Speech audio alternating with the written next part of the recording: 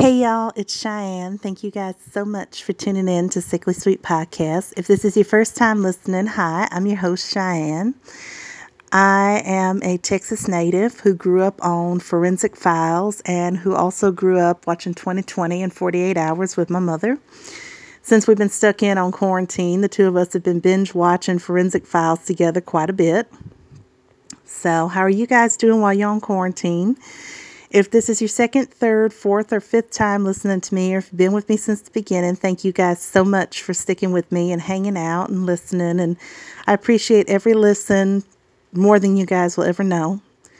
I've gotten a couple messages from you guys, and I will be doing episode 3 again because somebody had told me that there was some kind of audio technical difficulty with that. So I will be re-recording Brittany Kilgore's story again. Today's story is a story that's been controversial in the past, and like I've said with some of the others, like the Breonna Taylor and the Ahmaud Arbery case, it's not a political platform. This is a true crime podcast.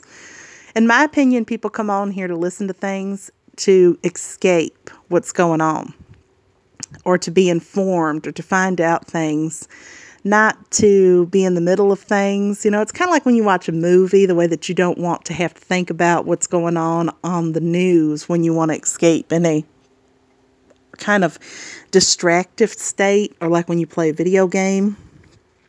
Not that a true crime thing is like that. This is real people. But the thing is, coming to listen to these kind of stories is different from turning on the news and seeing a story that somebody died today or something bad happened. It is bad things that happen, but these are past events except for missing persons or current events. I really hope that that makes sense to you guys. So please, this is not going to be about political standing or political platform, so I expect everyone to please be respectful and please do not argue with each other. Please be kind. Do not spread hate. Today we're going to be talking about the case of Mollie Tibbetts. She was a 20-year-old college student who was living in Iowa. She was originally from San Francisco, California, and when she was in the second grade, her parents had divorced. She moved with her mother and her siblings to Iowa, and she kept in close contact with her father. Her father had seen her at his wedding in June, which was right before she had went missing. She was at her boyfriend's home at the time. He was out of town. He was in Dubuque, Iowa. She was in Brooklyn, Iowa, which to my best understanding is not too far from Des Moines, which is near the Illinois border. She had went out for a jog at around 7:30 p.m., and a man named Christian Rivera had tried to approach her more than once. And as a female, I do not think it's appropriate that a strange man is just going to approach some woman and expect her to just throw herself all over him or go off with him for sex or whatever the intent was for him approaching her. It's kind of creepy and it's a little perverted in my opinion. And she had ignored him and told him she was going to continue on with her jog, that she wasn't interested. He then proceeded to continue to drive up and down and watch her and follow her at a distance on her jog, which was caught on multiple cameras. And on July 18, 2018, Mollie Tibbetts went missing. She was missing for a while, and there was a $366,000 reward for her. There was also a website and I believe a couple billboards that were put up. I think to this day it's one of the highest rewards that's ever been offered for a missing person safe return in the state of Iowa. However, sadly, on August 21st, 2018, they had looked on her boyfriend's property. They had checked 2 farms in the area and had checked multiple creeks, as well as had a search team out looking all over for her, and they could not find her. When they picked him up as a person of interest, he later admitted to killing her, although it never said exactly what was the proper. It just, on the coroner's report and from the news articles that I could read, it said that she died from multiple sharp force entries committed with a sharp object. So I would pretty much imagine what that is that she was stabbed to death, and that she probably died either from a stab wound to the chest, a severed artery, or blood loss, although it's very vague. He had taken them to a cornfield, and her body sadly was there, and she was identified as Mollie Tibbetts, the missing girl. He later confessed and had told police everything that they needed to know, and I believe he was charged with first-degree murder charge.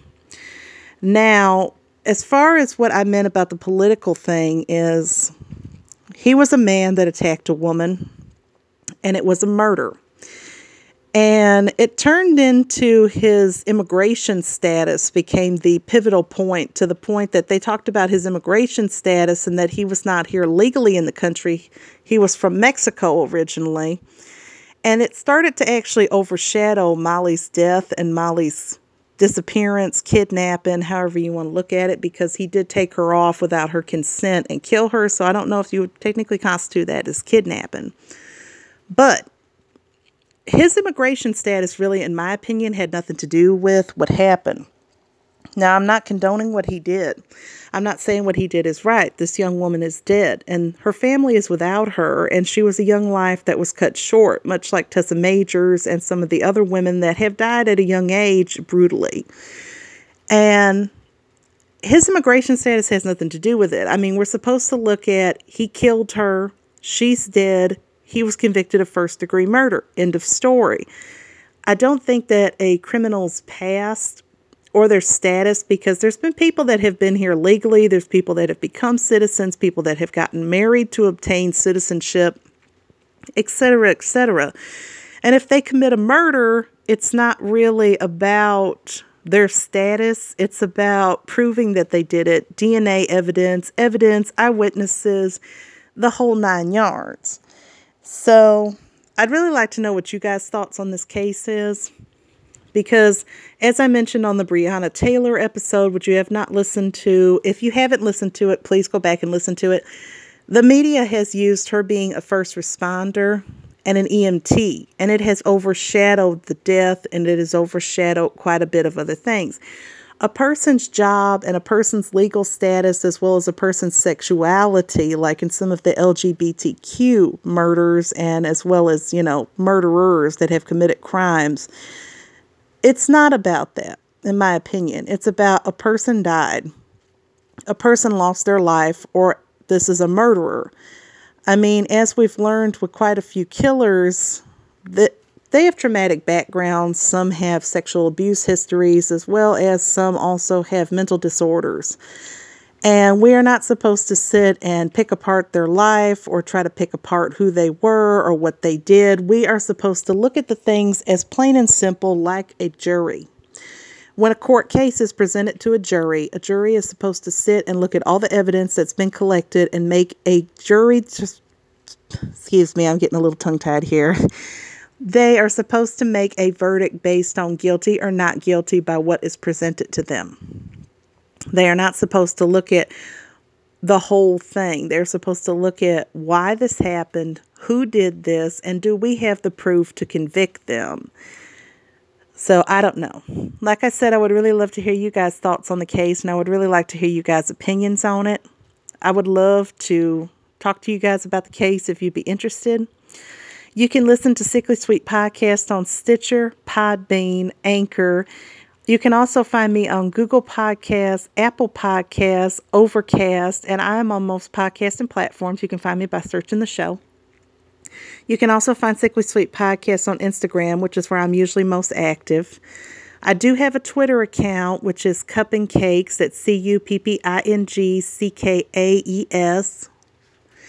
I'm most active, though, on Instagram. Facebook and a website will be coming eventually. But if you've been with me since the beginning, I'm kind of procrastinating on that. I have a full-time job that I work remote, and I also do the podcast when I have free time, which some of these episodes I record daily. Some I record every 2 to 3 days. So I'm on quarantine right now. When I'm done with my job, I kind of have nothing to do. So I like to record episodes and spend time with you guys and hang out with my listeners.